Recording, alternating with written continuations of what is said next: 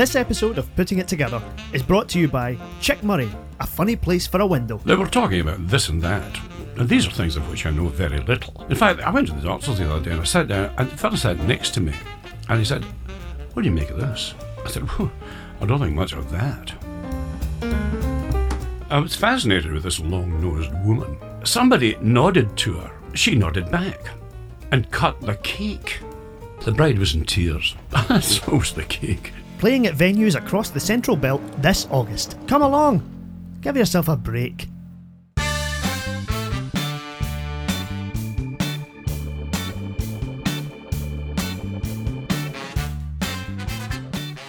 Hello and welcome to another episode of Putting It Together. How the devil are you? My guest today is Simon Donaldson, is an actor who I've worked with and I've been trying to get to come on the show for some time, and as usual, schedules, and he's a busy man, and it's good to know that he's busy. But we finally sat down and had a wee chat, and it was great. I'm glad to bring it to you. Simon and I worked together on a production called The View from Castle Rock, which was a strange little show based on the writings of Alice Munro, where we were allowed to use her text, but her copyright so there was some agreement made that we weren't allowed to change any of the text, so that the adapter, Linda McLean, another person I want to get on the show, had to rearrange the text and was allowed to, but had to keep all the wording intact. And so we as characters would say the line and then we'd say, "said Walter" with a scowl or something like this. And this odd thing of bringing the text to life exactly as it was on the page, and all these fans of Alice Munro came to see it and they loved it because they loved the books and they didn't want it to change, you know. So interesting. And that's where Simon and I really met and worked together and had a great laugh and went on a little tour and stuff like that. So when I started doing the podcast, I thought, this is a guy that I want to get on the show, and I finally managed to do it. So thanks to him for coming down. And how about you? How are you? I hope you're well. This is coming to you from sort of beyond the studio, whatever you would call it, because by the time you hear it, I'll be in Vancouver playing music for the Irish Dance Championships. So I'm recording this a little bit early for you so that we don't miss an episode, and also so that I don't need to drag all the gear to America with me, which I have done before because I've been short on time or something like that. So this is coming to you from Glasgow as usual, but a wee bit in advance. And I was going to say I'm going to take a week off, but I'm not. It's not a holiday in Vancouver by any means. But I won't be doing any podcasty things, so that's something. Although I love doing it. So yes, last night I went to see Captain Corelli's Mandolin, Rona Munro's adaptation of the Louis de Bernier novel, and it was a beautiful production. And I've never seen. It's one of the most original uses of imagery, of stage imagery that I've ever seen. The way tiny little gestures were used to convey whole worlds and stuff. Brilliant.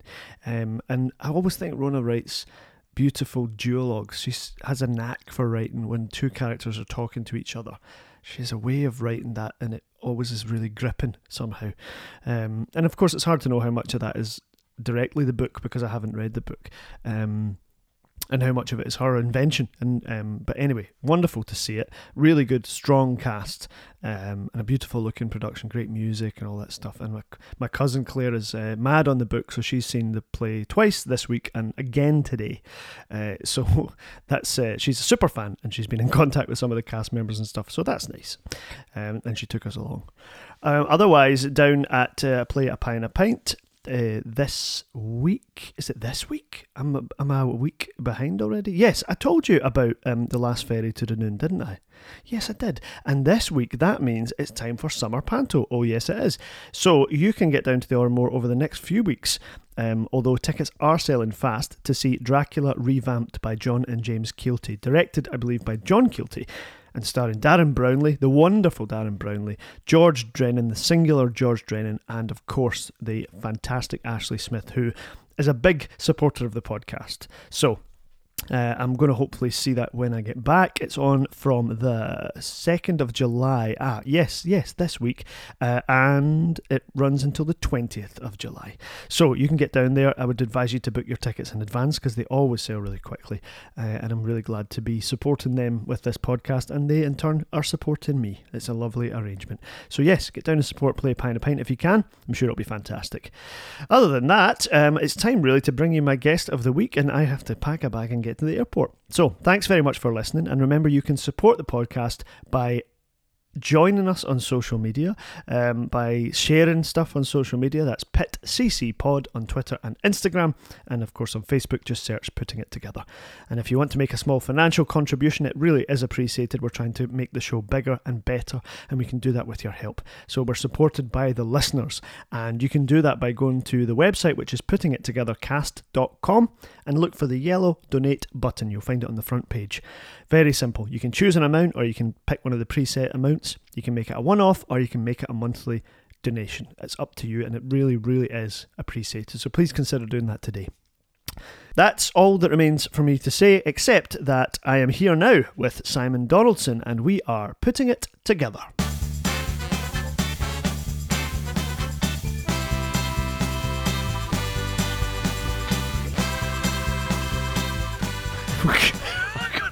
The clink of ice is going to be in it. Oh. It's going to sound like you're having a gin and tonic. Oh no. Folk will go, he's back on it. And I'll go, hey, it's Jerry Coke. You're half it, yeah? Yeah, pure half it, man. I've been half it for 10.5 years. 10.5, is it? Do you celebrate it? Like, do you notice the year? Is there a date? I have a dollar bill in my wallet that has the date that I became sober, for want of a better expression. Yeah. I keep that on me all the time. But this year it was a friend of mine, an actor, Tim Settle, who did Jason and the Argonauts with. Oh yeah. He messaged me on the day and went, "Happy 10-year birthday," and I'd forgotten. Oh right. So I'm aware of it. Yeah. But didn't really do anything. Just sort of went, wow. There you go. I did go. I had a wee moment to myself of, wow. That's an amazing thing. Yeah. So was Tim with you when that journey started or something? He was, yeah. Right. So when I did Jason and the Argonauts, and we started rehearsing that, 12, 13 years ago. And so that show was with me while I was still, a heavy drinker. And, yeah. So yeah, Tim saw the two Simons. Both sides of the coin. He saw the guy that rocked up at 8:30 in the morning and didn't look too well and smelt a little bit choice. Yes. And then did, a show for wee ones. Classy. Probably shouldn't have been doing a show for wee ones.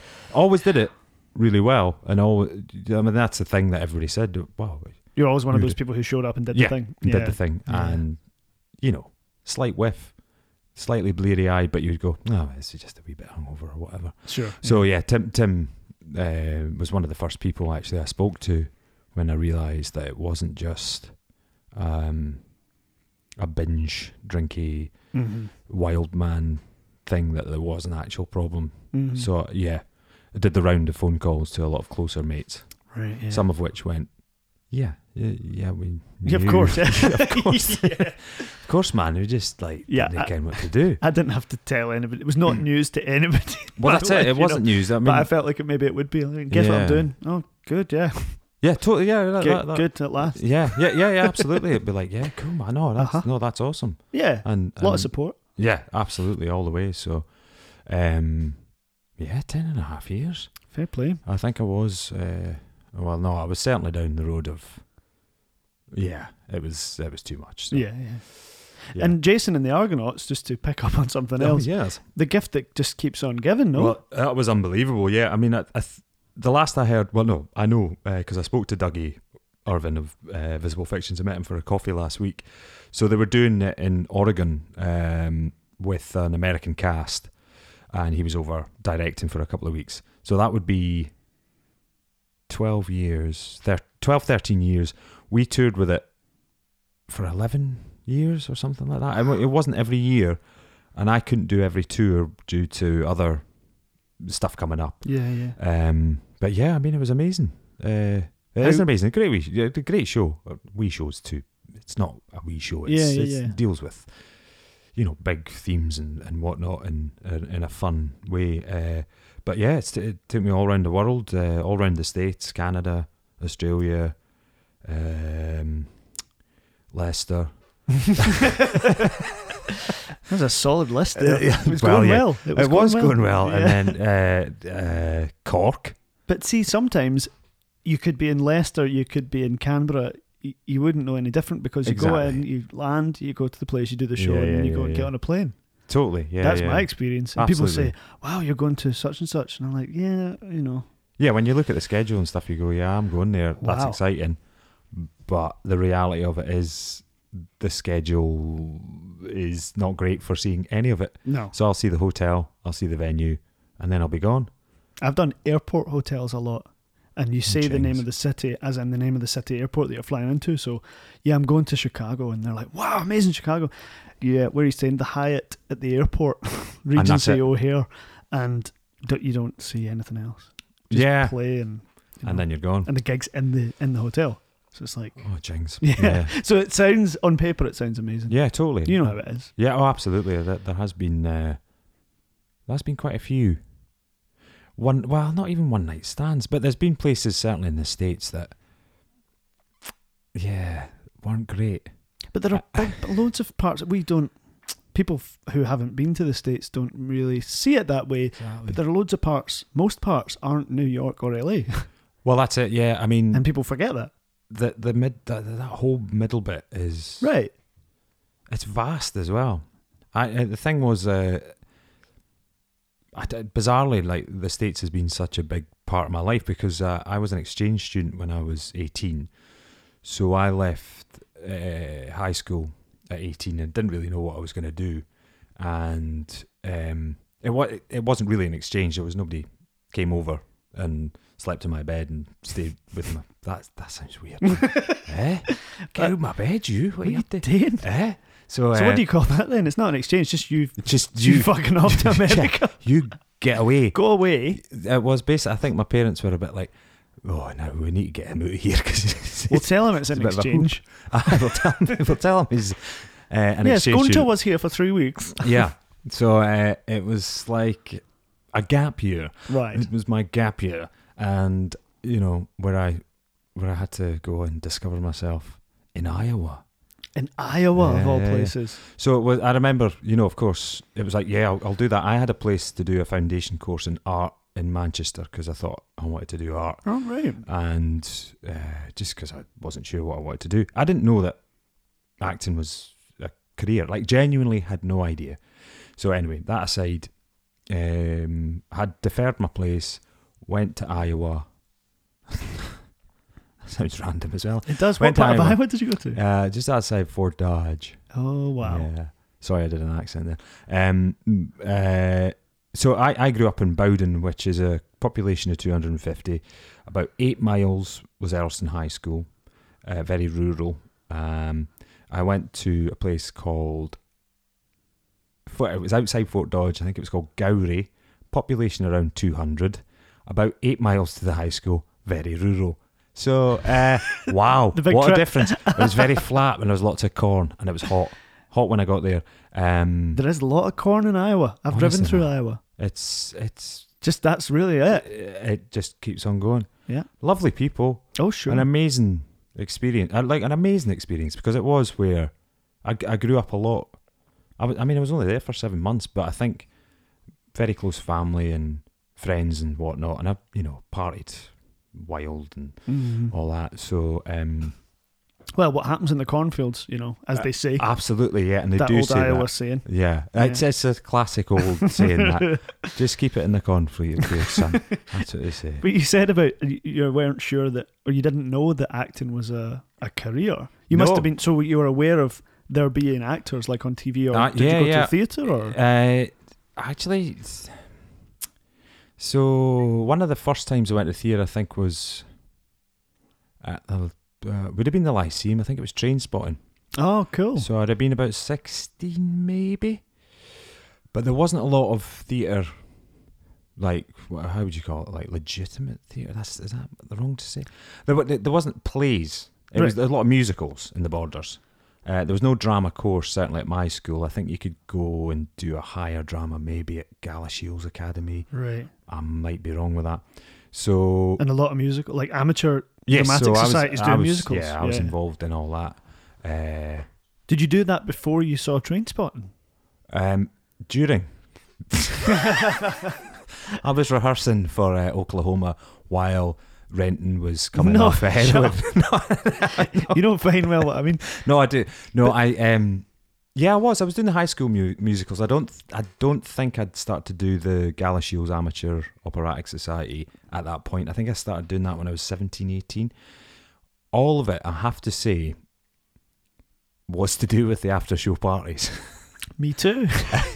I mean, I loved being on stage. Loved, and I still do. But if there was a chance for a party, honestly, at somebody's house, a gaff, brilliant. Absolutely. And those parties were legendary. Yes. They were, at the high school especially. So I loved, high school was fab. It was great. Obviously, it had its moments, but majoritively, for me, high school was fab. I was in the musicals from first year, and I played rugby. Because if you don't play rugby in the Borders, you're dead. You're taken out of the woods, and that's you. That's you in the cornfields. Didn't they play rugby? Oh, well, we can't have that, can we? So God, I would have had to move to Iowa then. Well, much earlier than you. It was, it was, but it was great because all the rugby players were in the musical, and mainly because of the party. Right, okay, so everyone's there. So everyone's there, and the musicals are a very high standard, and our music teacher, Jeff Thompson, who directed and MD'd them, was great and very inspiring and very energetic and somebody to mess with. I mean, he came to all the parties. All the teachers came to the parties. Are you serious? Wow. Oh, aye. I mean, I remember one party in particular. We were down at the River Tweed. I'd be in second or third year. It was a beautiful summer's evening. We'd done the show, barbecue party, and then all the teachers rock up, right jaked, like out the game. And right jaked. So the next day, we get the school bus back. That was the last day of term or whatever, last day for summer holidays, and the teachers jumped on the bus with us. Still out the game, and bizarre. I think back to that and I go, God, you couldn't do that now. You wouldn't be doing that now. No, you wouldn't. Wow. But down by the river, eh? Down by the river, yeah. And yeah, it was. I mean, acting, arguably, I did get into acting for all the wrong reasons. Yeah, but you're saying it's different because if you don't think that you'd never have any concept that there's anything that career-wise at the end of it, then you weren't, trying to develop anything. Exactly. Or that aiming, you were just going, this is fun. And thinking about it, that's very true. Yeah, it's just fun. It's an extracurricular thing with no career options. It's a club, innit? It's a club. It's pals. It's just, getting up, having a bit of a sing, doing a wee bit dance. Oh, I got that wrong in the second act. Yeah, I saw that. Yeah, it was poor. I don't think that went unnoticed. Don't think that went unnoticed. Well, I have had 17 cans of lager, so cut some slack. Come on, dude. So it was actually in Iowa. I think it might have even been the family I was staying with, who were lovely and amazing. Because I did the school musical there, and they said, "Have you not thought about doing acting or going to drama school?" And I hadn't, I had no idea. So when I came back from Iowa, that was when I applied to drama school, thinking it would just be no bother, I'd just turn up and I'd be in. Grand, yeah. Do a little bit from My Fair Lady. Bingo. Wow, he can do a English accent. Check let him in. I thought accents were the key to all success when I was a kid. Yeah. I still kind of do. Well, they kind of are, really. If you can, it's handy, isn't it? It is. Yeah, absolutely. But so, were you enrolled in this foundation art course before you went to Iowa to come back to? Yeah. And then you didn't go? Yeah, basically, yeah. Right. So I had deferred my place. I hadn't sorted out accommodation and stuff. It's all a wee bit hazy what happened. I cancelled it, and I think this is how it went. I sort of said to my folks, I'm going to try and get into drama school, and they were, okay. Blast away. Great. I think I just didn't really, initially I didn't really know what that meant, so I didn't do a hellish amount of research and just rocked up and did QM and Yeah. when it was still around, and the academy, and that was the only places I auditioned, and I wasn't ready, and if I'd got in, who knows if I'd still be involved. So the folks were like, well, you're very supportive, whatever you want to do, go for it. Great. And then third time lucky I got in. I did an HNC at Telford's, and I think like many people. Yeah, it was great. It was, Yeah. A really good foundation into what acting is about.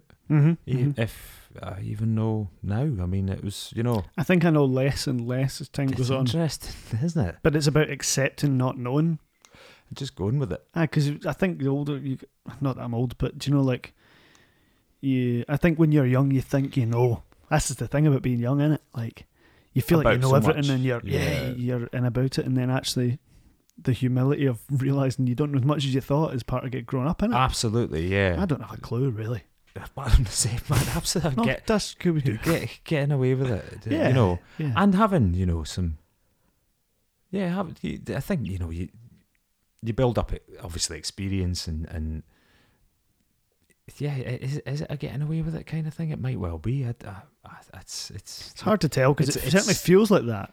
But there must be something at work. I mean, we've definitely picked up one or two things because we've been at it for a wee while. But and not to take anything away from drama school, not at all, because it was great and it was an incredible 3 years at the Cadent Conservatoire, but the majority of the skill set, I guess, is learnt on the job, watching people, and whether that's doing a show for young ones and performing with an actor who's done a lot more of those, or working with a director who opens up new doors in your mind. Wow, I didn't realise devising a play. What is this witchcraft? I thought all the lines were just written down, and but I guess you've got that sort of foundation from drama school with technique and things like that. Yeah, and a sort of a readiness and a willingness, and then you can learn all that other stuff as you go along. Totally. What was I going to say to you? I wanted to ask you about. You were talking about this foundation art course. Does that mean it's quite a general, broad thing, or is that specific, like that foundation part? So initially, I wanted to go to art school. I thought I wanted to go to art school. So the foundation course was basically I didn't get into art school. Oh. So you do a foundation course, and my memory serves me correctly. You then would go into second year if you were accepted into one of the actual art schools. Oh. So I think during that intensive foundation year, you go into, towards the end, you specialise in whether that's fine art or sculpture or whatever, and then you would go into second year if you're accepted, well. and then follow that path. And did you know what you wanted to specifically do?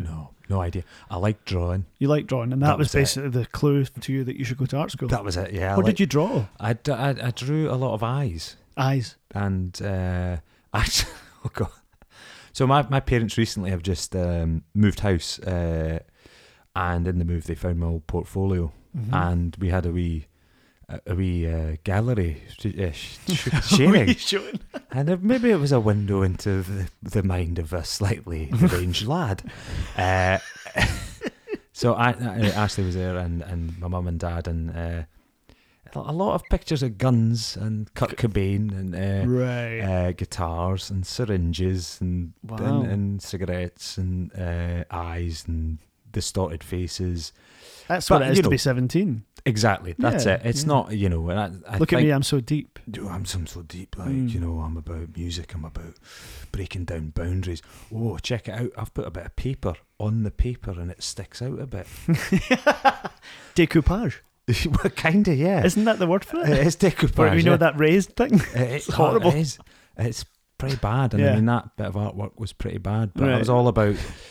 Because I listened to... I mean, I wanted to be, cutting back a wee bit, I wanted to be a rock star. That was it. That's the beginning. That was the beginning. Okay. I was lead singer in a band was I lead singer? I was a bass player and singer, me and a mate took turns to sing. And then I was lead singer in another band when I was at Telford's, and we did all right, but that was the dream. Arguably for the wrong reasons yet again. Idolising, people like Kurt Cobain, Jim Morrison, and people who had some There's issues. a dark side to it. Yeah, an absolute dark side of this, excess, the self-destruct button, which I kind of was fascinated by. Do you think so? Where does that come from then? Is it? I don't know. Was there an inherent darkness in you that identified with that, or did you just romanticize the idea of it? I think it was the idea of it. I think it was the idea of these guys that went on stage and had drank a bottle of Jack Daniels and sang and opened people's minds and. Was that the antithesis maybe to your rural upbringing? Quite wholesome, perhaps. I don't know. I'm stabbing in the dark, but oh yes, it was. I mean, complete opposite of your actual experience. Maybe that's what it's about. Yeah, I think that was maybe that excitement of the unknown, that America again. The land, that opportunity, and whatever, golden sunshine, and taking drugs and sitting on the beach writing songs and playing gigs and becoming a wild front man and living in a village of 250 average age of 65, 70 years old, a lord living up the street and whatnot. And so it's about beautiful. Getting out, isn't it? It is. Seeing something beyond. Something different and being inspired by that maybe. And yeah. It's, I get that. I mean, I sort of romanticised the idea of working in theatre actually when I was young. Because to me it was like, I was just talking about this the other day, how it hasn't in a sense lived up to that, but the idea of like not really having to do much all day and then at night showing up at your wonderful dressing room and chatting with all your friends, and then you go on stage and it's glamorous but like not glamorous, but you know what I mean? Yeah, absolutely. Glamorous in its lack of glamour, and clubs and having late dinners with people and then staying up late and not doing much the next day. Absolutely. And, being urbane and sophisticated and witty and absolutely romantic, yeah. all that. It's the same stuff. It's just a different totally face of it, Absolutely. It was that sort of dream or that yeah. So alien from a rural borders background, and I guess it was that. Yeah, it was like, oh man, imagine being that. Yeah. And then that didn't pan out, and of course it was like I do remember singing in the band, having a lot to drink because I was the front man, and coming on and sort of stumbling about and playing the part of a burnt out rock star before we'd even got anywhere. Yeah.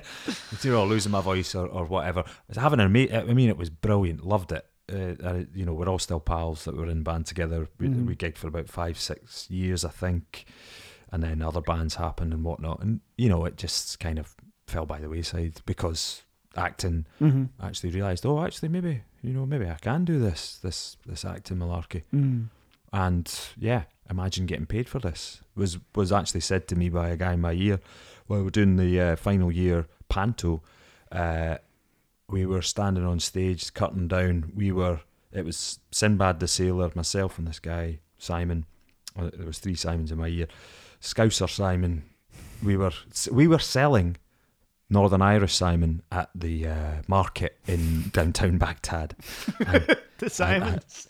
All 3 Simons. You don't get a lot of Simons in Baghdad. No, you don't. I think we've maybe changed our names to something surreal, but like characters pretending to be. Of course, you weren't yourself. We weren't ourselves. Acting. We were doing the acting. Got you. But should have shown up. And we transported the people with our acting to downtown Baghdad. And the set that said Baghdad on it. Big it was a wee clue. But he did turn to me just as the curtain was coming out. Imagine getting paid for this. And I still have that. I mean, you still imagine getting paid for it? Imagine getting paid for this, and I wish I would. I mean, I'm surely due a few quid now. One of these days, surely to God. No, I think I had that too. And I think especially panto when you're young, it seems like the land of milk and honey. Laughs, music, big colourful set, having a laugh for your pals. Totally. Imagine doing that all the time. It is bizarre to think. Yeah, especially panto. I mean, I've not professionally. I've only done 2 or 3 It's a different story actually when it comes to It's it. quite hard. It is Yeah. hard work. I mean, fending off colds or whatever. And to be fair, actually, the ones I've done have all been in Arbroath, and the schedule. I think Arbroath has got the lightest. Oh, does band. it? It's a doddle compared to others. Yeah. Of course, it's hard work, But nailing relatively it. speaking, relatively it's speaking, a compared doddle. to other pantos, I don't think they do 3 show days anymore. I think that's Glorious. No one which should is- be doing that. No, it's No. not right. That no. What about the 10 and the 7 though? Even when it's 2, oh, and there's the big that gap. split? Oh. And you've not got a box set to watch, or you're in Yeah. between watching things, or Or you're too far from the digs to really justify going back, or you're yeah, staying at home or something. hanging about. If your digs are around the corner, I'm cool with that. I'll just go back to bed for 5 hours. Fortunately, with Arbroath, that was the case. Well, it's a small Um, place, isn't it? But then when you're on tour, and if you like with Jason and the Argonauts, or Robin Hood was another show I did with Visible Fictions. If you've got that 9:30 show and then another one at 7, you've got that voice in your head saying, "Get out there, explore, come on." Yeah. And I have to say, since I've got older, yes and no, because you've got to watch yourself. You can do too much quite easily. and you don't want to be knackered. But then when you do the show, for me it's the last 2 minutes before going on stage, with my routine of going to the toilet 18 million times and all Oh, that's that. you. And, yeah. That's right. Yes, I drive myself insane with it, and it's actually, sometimes it is, all I think about during the day. That What will that be of a like show. in terms What- of toilet at that point? at that point. Wow. That's taking a bigger place in your life than it should, surely. Absolutely. I think now I've got a routine, and it seems to work, touch wood. So it's a way of dealing with that, Yeah. obsessing about that, basically. So it's just a thing I do. It sounds mystical, magical. It's not. I I'll go to the toilet at the very last minute, but I do some sort of breathing thing as well, make sure I do all that. Mhm. Just by myself. Even if it's 2 minutes, I've done it. Yep. And I get myself into a headspace where I'm like, doesn't it really matter? I mean, it does, you know what I mean? It just not at that state of anxiety where it's all going to go. Of course, you get that first night nerves and whatever take over, but that adrenaline kicks in and takes you through the show because you're remembering the show. If anything, that's better moment. for the other obsessions Exactly. because the show's in the way at that point. But when you know it really well, That's it. that's when the other stuff starts to annoy you. Totally. That's Yeah. when you get into that sort of strange, the show inside out. It's maybe not the greatest audience you're having this evening. They're not reacting in a way, so that other voice comes in where it is like, that debt's getting quite big, isn't it? So you'll need to do that. And you're saying words.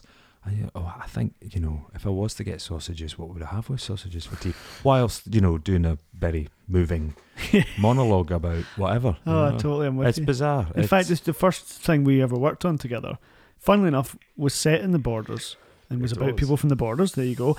But also was mostly performed during the day, as you remember, in a non-theatre space. So see that being able to see everybody in the audience thing, that is bad for my head because I can easily, if I've got a second and I just happen to glance and I see somebody and I can see how somebody's reacting or somebody's asleep or somebody Absolutely. I know, And then the whole thing just drives me crazy. And you can't unsee that.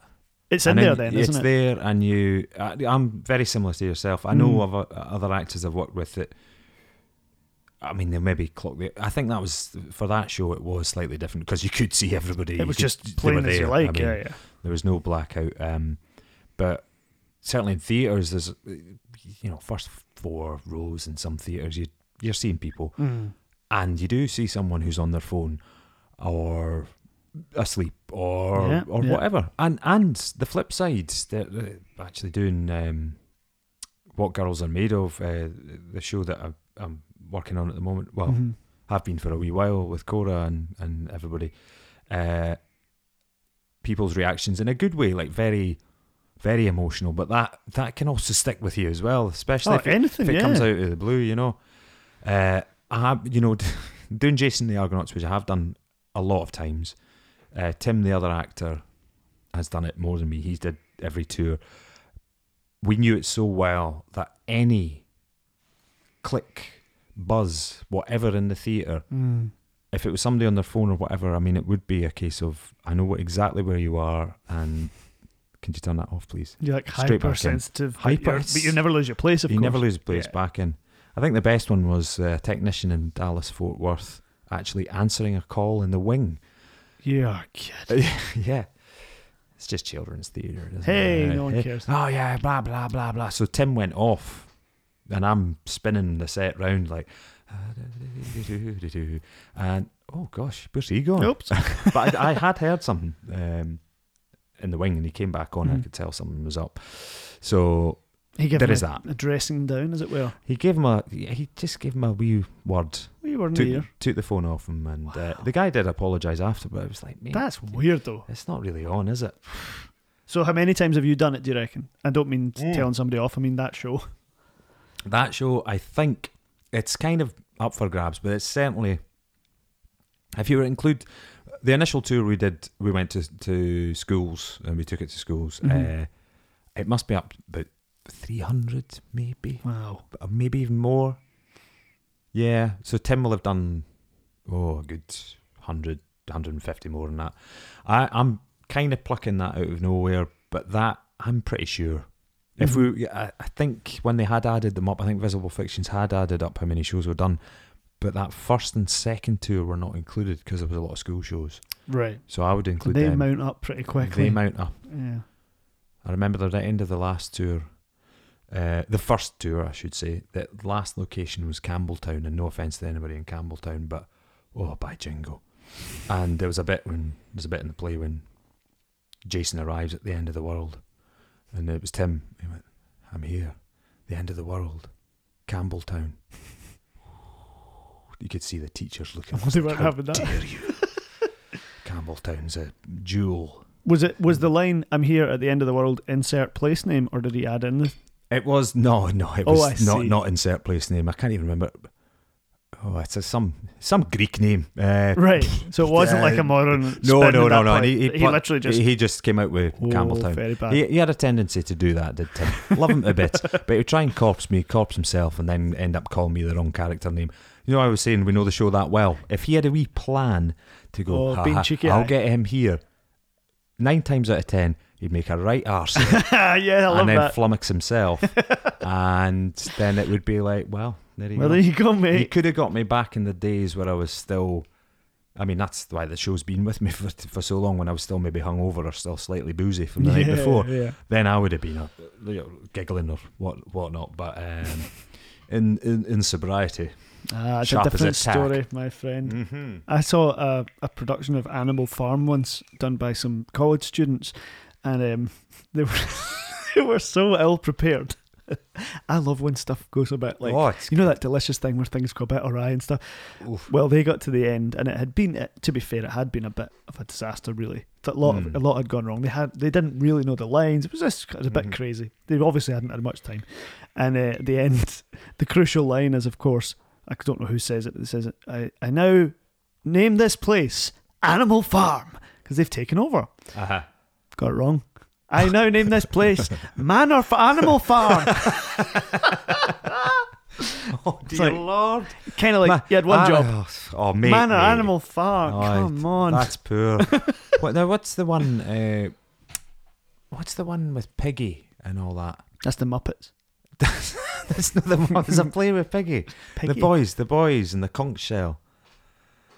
Boys. The conch shell. They're lads, and it's a book. Famous Five. It's not the Famous Five Go to the Desert Island. It's a different thing. Oh, Lord of the Flies. That's it. Lord of the Flies. So Can't after believe this I is said the Muppets and Famous Five. no, but that's. I'll just cut it, I I'll just cut said it. Piggy. Yeah, that's not fair. That's. I mean, If you'd have said a load of children stranded on an island and trying to hierarchy, recreate their society and all that. society. Not that I've read it. No, I've not read it either. Right, well.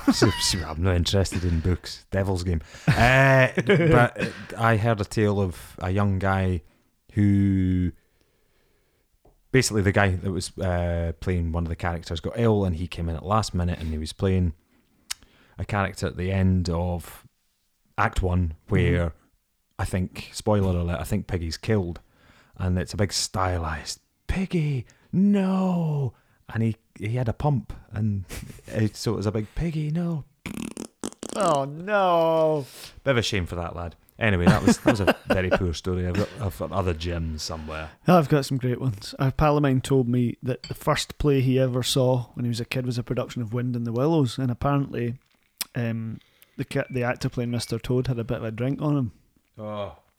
And the Badger actor says to him, sort of ad lib, "Oh, Mr. Toad, don't you think it's about time you were going along?" Trying to get him off the stage. And he went, "Listen, you stripy bastard." No, you're kidding me. That's what That is outstanding. Hey, I well, you wasn't never. Well, that's it with the urban legend. That's the joy of it, though. Thing. I love all those tales. Like they're fantastic. When they start in the rehearsal room, I'm like, don't forget the work. I want to hear these stories. Absolutely. I love the anecdotes. Yeah. And they kind of. They take a life of their own. They I think do, sometimes it is, such and such, oh no, I heard it was such and such, or whatever. But 9 times out of 10, it'll be maybe an actor's had one too many or forgot his cue or whatever. I mean, Yeah. Touch wood, I've never had anything disastrous happen to me on stage. I don't think. My worry is that I'm going to have an accident downstairs, if you know what I mean. Yeah. But that's due to my anxiety. Well, yeah, it is, because the other thing about that is, of course, and there's no point teaching a granny to suck eggs, but you have mountains of evidence to the contrary. Like, you've gone through how many thousand performances probably without that happening, and yet still your brain goes, I know. It takes what me if it to does, that. though? It's weird, isn't it? What if it does? What if it does? Yeah. It's going to happen. It's because I know I can't. It's shocking talking about my toilet thing, but actually, a lot of folk now. People are aware of that, aren't they? Because they are, aye. Then Yeah, they know, yeah. oh, you go to the toilet a lot, don't you? I've heard that about you. I'm like, aye. And it doesn't bother me because it's true. But everyone's got stuff. Yeah, they got And not process. just outside of work, but everyone, going on stage and stuff, everyone's got weird ways that they do things, and that's just it. Weird sort of. But it's lack of control, isn't it? Because that's It one is thing that. that you can't. You can't. While you're on get there, up you're not and going to just be able go, to leave. Sorry, I'm just going to nip to the toilet. Cora, just carry on with that monologue. That's very powerful. It's very good. This Lovely bit, stuff, actually. lovely stuff. Lovely, Don't mind me. excellent. Don't mind me. I'll be But back. just about anything else that happens on stage, you can ad lib, you can play some music, you can cover it. Totally. Yeah. That's why I hated being in the position of the writer watching a play go up that's mine, because just complete lack of control at that point. Like, it's about to start and I can't do anything You about can't it. do anything, of No course. matter what happens. At least when you're on there, you can affect the course of it. Of course, yeah. Something And you happens, can go at the next step moment. If you do make a fluff or whatever it is, that thing It's up where to you you, go, innit? leave it, it's happened, it doesn't matter. Mm-hmm. But that, you can't help but go, you come off stage and you go, oh, I'm so sorry, I said the instead of and at that point. And some actors will go, what? Yeah, you did. Or some other actors who will pick you up, yeah, the cue line was a bit off there. Aye, was it? Yeah. Who do That's you a think shame, you isn't it? are? How do you think you I hope that are? doesn't happen tomorrow. Aye, you stripy bastard. I love it, man. Shocking, like, but And look, the thing about the anecdotes is that people in the West End who knew Chick Murray, many of them claim the same anecdotes as having happened to them. And you realise that nobody knows where they started. Like, the amount of people that have said that they were there when Chick Murray was standing about to get on the subway and said, "Excuse me, do you know if there's a dining car on this train?" And someone would say, "No, this is a subway." So, "Oh, I'm going to be famished by the time I get to Cessnock." And you hear it from other people. I was going on the subway once with Chick, actually, and he said a funny thing, and I'm like, really? that's interesting, isn't it? And it's just How these tales, people urban take legend. ownership of them. Maybe it was a relative or whatever, and they want to feel close to Yeah. that person, that idol or that celebrity or whatever. Or he said it every time he got on the subway, which is also the kind of thing he might have done. Right. So maybe it did happen to loads of people. Loads of folk. And aye. it felt original to them. He was just doing That's what quite he a knew nice was a thing, good though. gag. That's, on the plane, because I've just been saying I'm back from Charleston on Tuesday there. You were or doing Monday. What Girls Are Made Of. What Girls Are Made Of, yeah. Which was interesting. It went down really well, don't get me wrong, but I think the audience demographic was slightly against us slightly. I mean, it tends to be it's quite a conservative part of the States, I would say. Yeah. And a lot of money. And, it's quite a hard-hitting piece at points. There's a lot of blue language. But ironically, And- that's how that's how you end up going to these places, is because they have some money to bring something. Exactly. And that's It's weird, a weird bind, isn't it? Yeah. Huge festival. I mean, Yeah. we had a big drinks reception, and there's a part of Charleston on the main peninsula, which looks over at Fort Sumter, where the Civil War started. Wow. And there's all these old houses. Oh, you think old? Some of them have been rebuilt to the exact standard of the rest of the houses that have survived various hurricanes and whatnot. And yeah, on the Thursday just past there was a drinks reception for us, in this $6 million mansion. That's got like the look of former plantation. There's still a lot of slave quarters in some of these places and in these houses, and they're B&Bs or rented out and whatnot. It's kind of odd, which makes you realise it wasn't that long ago. It really wasn't. That's the really sickening thing. Yeah, very interesting place. But my point was, you're saying about Chick Murray and maybe saying the same thing to people on different days at the subway and brightening their life. It's just interesting that I watched the Bill Murray stories on the plane on the way back. Oh, right. And Harry watched it as well. I don't know if you've heard about this, but have you heard the urban legends of Bill Murray? Well, various ones about he doesn't have an agent and he doesn't answer the phone. It's a 1-800 number. Right, and he picks it up from a phone box, or he dials into it or something. Exactly. So all true. And really? I had heard these things about Bill Murray turned up at a student party and started doing the dishes. And the thing that he does is he will do it. He does it. There's photographic evidence. He'll rock up at a baseball game and can I play? Yeah, it's Bill Murray. And various things that he's done over the years that are surreal and well, not surreal. He's just trying to live a normal life, I guess, playing frisbee with guys, rocking up. Somebody's getting their wedding photographs taken, and he's just sort of standing in the background. Do you want to come in? Yeah, of course.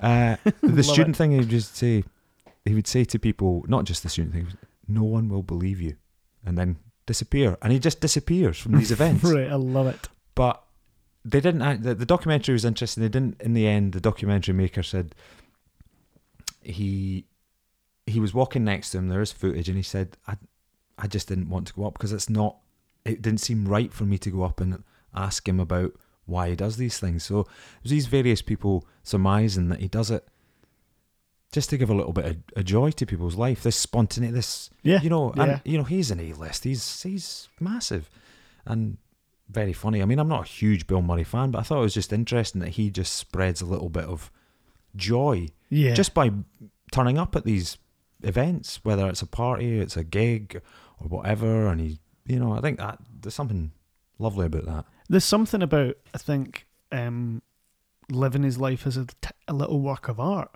And I think sometimes I wonder if that's what we're about, when I'm not sure why I'm doing it, or when I'm confused, which I'm often am, about the purpose of this, or why am I still battering away at it, when I have those times. Yeah. And then I'll do a show like, for example, that Chick Murray play. Yeah.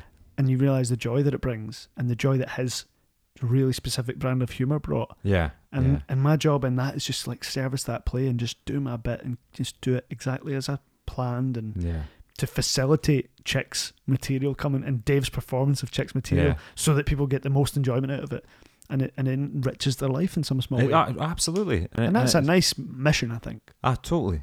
Yeah, exactly the same kind of feeling where you are going, geez, oh man, I have to go through this toilet rigmarole again and blah, blah, blah. It's always the toilet. With me it is. Yeah.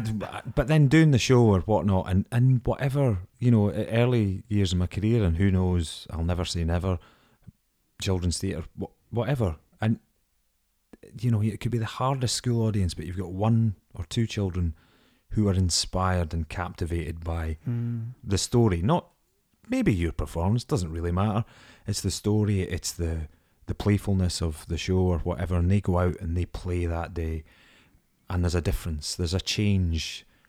The parents then go, well, gosh, they're playing together, that's lovely, we're going to have to take them to a psychiatrist or to be culled. So this is in America, is it? Well, yeah, but of course, just No, but you're right. What like, happened to there's the little kids? Oh, I differences. called them. Oh, they're yeah. done. Yeah, Yeah, they're done. But it is. I mean, if you think about that, you know, the risk of sounding a wee bit wanky, but it's not. It's not wanky. It's. There's something really special about those moments on stage where you go. There is a feeling. There's that unwritten feeling, unexplained feeling between audience and cast when you're doing a show, and there's moments of, and it doesn't have to be comedy, of course not. I mean, riotous laughter, absolutely, but those moments of real poignancy in some pieces where you're like, oh my God, I mean, this, you know that they're getting it. Penny drops in people's. And then there's the times when they didn't get it, Yeah, the opposite. but you thought they did. Or when Those you are got rarer. it totally wrong. Oh, you got and it then totally, they didn't get it because you got it wrong. Or you made a right arse to the performance and people go, that was the best I've ever seen you do that. And you're like, cheers, eh? God, what is this? Coming back to, what is it? Why are we doing this? Do you have those times where you question everything and wonder why you're still doing it and all that stuff? Oh, absolutely, aye. I'm on about once a week at the moment. This about once I have a week. I have an ebb and flow. Like sometimes it doesn't bother me for a while, but recently I've done quite a lot of questioning. Yeah, and then great big highs, you know. And today's a good day, and I saw Ida Tamsin at the Ormore, and I thought it was tremendous and great writing and great performances, and I thought it was touching and funny and clever, and it was packed. I love to see a theatre really busy. I love that. Yeah. But anyway, I was asking you the questioning days. I think it doesn't happen as often as it used to. Certainly the first few years coming out of drama school, there were definite moments of, what is this all about? Why am I doing this? Of course. I think the majority of the time when I think about it is just like lack of work, more than anything. That's when those moments of, God, I can't survive. Why am I doing this anymore? And then of course, 2-3 days later, a week later, a phone call happens that changes your next 2 months, or even if it's a few days or whatever, and then you're sparked into, realising that there's light at the end of the tunnel. But I still have moments of going, what is that? Why? Jeez, but why am I? What? But then then flip side, I go, well, I was an admin assistant at the Scottish Executive, as it was back then, doing 9 to 5 flexi time for the Animal Health Department. I didn't get me wrong, fair play to anybody that does that, and you got to do it. You got to work, you got to pay bills or whatever. But I could be there, is my point. Yeah. I could be doing that and doing a job that was horrible. It was rotten. The people were nice enough and all that, or I could be back, working in a bar. Where I think I would be sacked very quickly because my patience for the general public, even when I'm just in a bar or a restaurant and just realising, people do take their brains out and then walk in and sort of stumble around and don't understand the function of restaurants. So do I sit down here or do you bring me the food? Just get out. That would be day one. Day one. Get out. No, I'm not having that. No, I mean, seriously, you've never been in a restaurant before? You must be a joy in the airport. Oh, I'm an absolute joy. And I those think lines for the security and all that, you must just go off your head. Oh my goodness, no. Well, that whole thing when you go, so you fly into Terminal 5 from wherever, and then you have to go through security again. Oh, in the morning when you come out from the States, I hate that. What's that all about? What is it? Because what have I managed to do in between the plane and here? What do you think I've done? On the plane, I managed to just dangle out a la bungee cord and grab some heroin off a fella. Extra duty free. Extra duty free. I've got 125 mils of Boss, and it's only meant to be 100. Ooh, saucy. Get through that scanner, boy. Honestly, like, I need to seriously have a word with myself because patience runs dry. And it was Harry Ward actually was either in front of me or behind me in the queue, and he was going, "It's all right, man." He was cool. I'm effing him like, what's that? How? What? I've got to take all my bling off. And I mean, woe is me, first world problems and all that. But that's a lot of bling to take off, though. It's quite a lot. You're quite into the bling, aren't you? This is me trimmed down. Is this it toned down? I mean, Because it takes you all that time to get it on from when you were at the airport again. Exactly, yeah. And I've So you're lost. still gradually putting it back on. Yeah, exactly. It's my whole arm. I can't actually move my left arm. Right. It's almost like I've got a metal arm. It's very fashionable in Sao Paulo. Well, you know what? We're all different. Yeah. So Have you got tattoos? I don't know, because I think because of my addictive personality. I mean, that's one of the things with this malarkey I've got. Right. If I was to get one tattoo, I don't think I would stop. Yeah. I wouldn't do the face thing, because actually today I've seen a lot of guys with tattoos, tattoosies on their faces, and But you like to buy things, don't you? I do. You're a buyer of things. I like things. Keep the economy going. Hey, Hey. hey, sports gear mainly. I've got a lot of trainers. It just reminded me when you said there of when we used to write fake reviews for each other and send them. It's something I've always done, actually. I've not done it for a while, but I used to do it years ago before we even met. It's a lot of fun. Yeah, right. I haven't done it for a while. Kid on reviews at, like, after press night and texting them to the person like the next day, and then when you come into work the next day, you're like, oh, did you see the reviews? That's and they're just brilliant. ludicrous. Yeah. No, I haven't. like that. I think that the review that I texted to you, was one of the few that I've done. I'm going to start doing that again. I think I remember I do quite not as much as I used to. Corporate work for a company in Edinburgh, and we do oil and gas and stuff. And there was a wee spate of reviews going back and forward between a few of us for your acting work. For our acting work, myself, Ewan, Donald. Oh, mate, Ewan is one of the funniest guys I've ever met in my life. I think Ewan is so funny. Great laugh. And we were doing Arturo Ui at Dundee Rep, and in the tech, in between like goes of a scene, he would start replotting stuff, and he would come up to me, and I was dressed in this full Nazi. I saw the pictures. Uniform. Yeah. And he would. We had this bit going where he would go, "Hi Brian, just want to have a wee word about what you're wearing." And I was like, "What? I don't. Sorry." They said dress in military gear, and he was like, "Yeah, no, it's just because you know how your facial hair." And I was like, "What's the problem with the facial hair?" It's like Charlie Chaplin. And we just did this whole thing that I wasn't copying on, and he'd been sent by the rest of the company to have a word about it was inappropriate what I was wearing, because we were doing a different play, you know. Oh, right, yeah. And Ewan is one of the guys I know who can do the best, like staying in character for one of those gags. Like, he will hold it all the way. Oh, yeah. Absolutely. And yeah. I'll crack up, and he'll just be like, "Sorry, I don't understand why you're laughing. I don't think this is so straight and so quiet, talking so quietly." Yeah. He's a genius. Take you by the arm. Come on, we need to go. Sorry, I saw this. What? It does when you're doing role play with Ewan. He does the same. He keeps character, because it goes off book when they do the forum thing. Right, you have to kind of improvise. You have to improvise and stuff like that, to the point where I am on the verge of tears, because he's just very good. He just holds it. Yeah, he is. But we at one point there was an exchange of texts with myself and Ewan, and I am still his agent, and I did have him up for it was a show called Semichem, and they were really interested, and they were offering him a 0 hours contract, right? And I think he still owes me. I think it's 2.7 million in commission. He's like, right. No, that's not right. I'm like, it is, mate. That's the truth. I had him up for a one-woman show in a skip in Aberdeen, but he didn't. Did not get it. No, he never got it, because he's not believable as a human being. That's his main issue. That's the main issue. Other than that, he's great. He's a horrible. But no, he's great. No, I actually don't see enough of you. And neither do I. I saw him in Dundee. We were there with What Girls Are Made Of, and he was making his directorial debut. Of course, yeah. Which I haven't had a chance to see. Probably won't, but yeah. So yeah, it's great that he's doing that now as well. Yeah, that's great.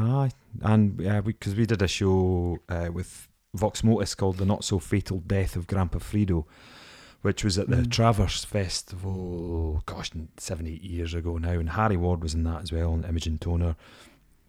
Great show, mental, based on a true story about a guy, Nederland, Colorado, whose grandfather died, and he tried to cryogenically freeze him, but homemade, just with ice, in the freezer in the shed. He put him in the freezer? Put him in the freezer in the shed, and then this frozen dead guy was found in a freezer in the shed. This chap, I can't remember his name, the actual guy's name. He lived off grid. I mean, when you're in the middle of nowhere, Colorado, this guy was, trying to be self-sufficient, a half-built house, no electricity, blah, blah, blah. And I think there'd been a stench coming from the shed. They found the body and it was like, serial killer, news, ABC News 2, live at the scene and all this.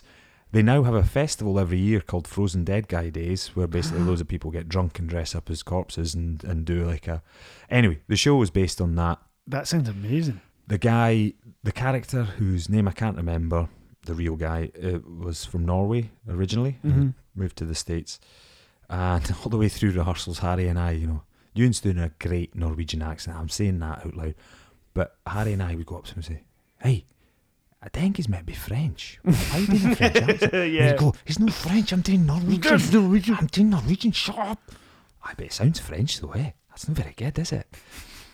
And that, 9 years later, it's still, was that guy French in that show we did? It's funny how wee things like that stay with you with shows that, myself and you with, the Alice Munro stuff. The Alice Munro stuff, which was a great idea. And if Alice had been well enough, she would have been up for being in the show. In the show and, appearing at the end. Hello. That would have been wonderful. We're off piste here because unless anybody saw the view from Castle Rock's very specific stuff. Yeah, very specific. Now, I never do this, but I wonder if maybe you would like to decide how we're going to end this episode. Whether it be maybe with a song, an anecdote, or just a really weird statement. You can smash the mic off the wall.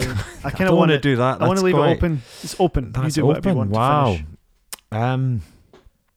Well, I don't want to smash any of your gear because it looks really quite posh. I've got good gear. You've got good gear, It's man. been said. I've got good sports gear. Nike Air Hypercross limited edition. I got these in the States. Ooh. Hyper Grape is the colour, in case you were wondering. Hyper Grape. Aye. Wow. It's purple. It's also known as purple. Purple, eh?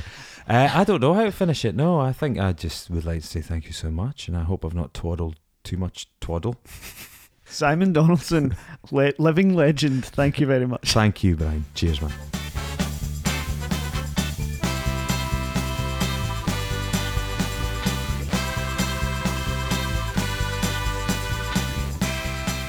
Superb to have Simon Donaldson in my wee studio there.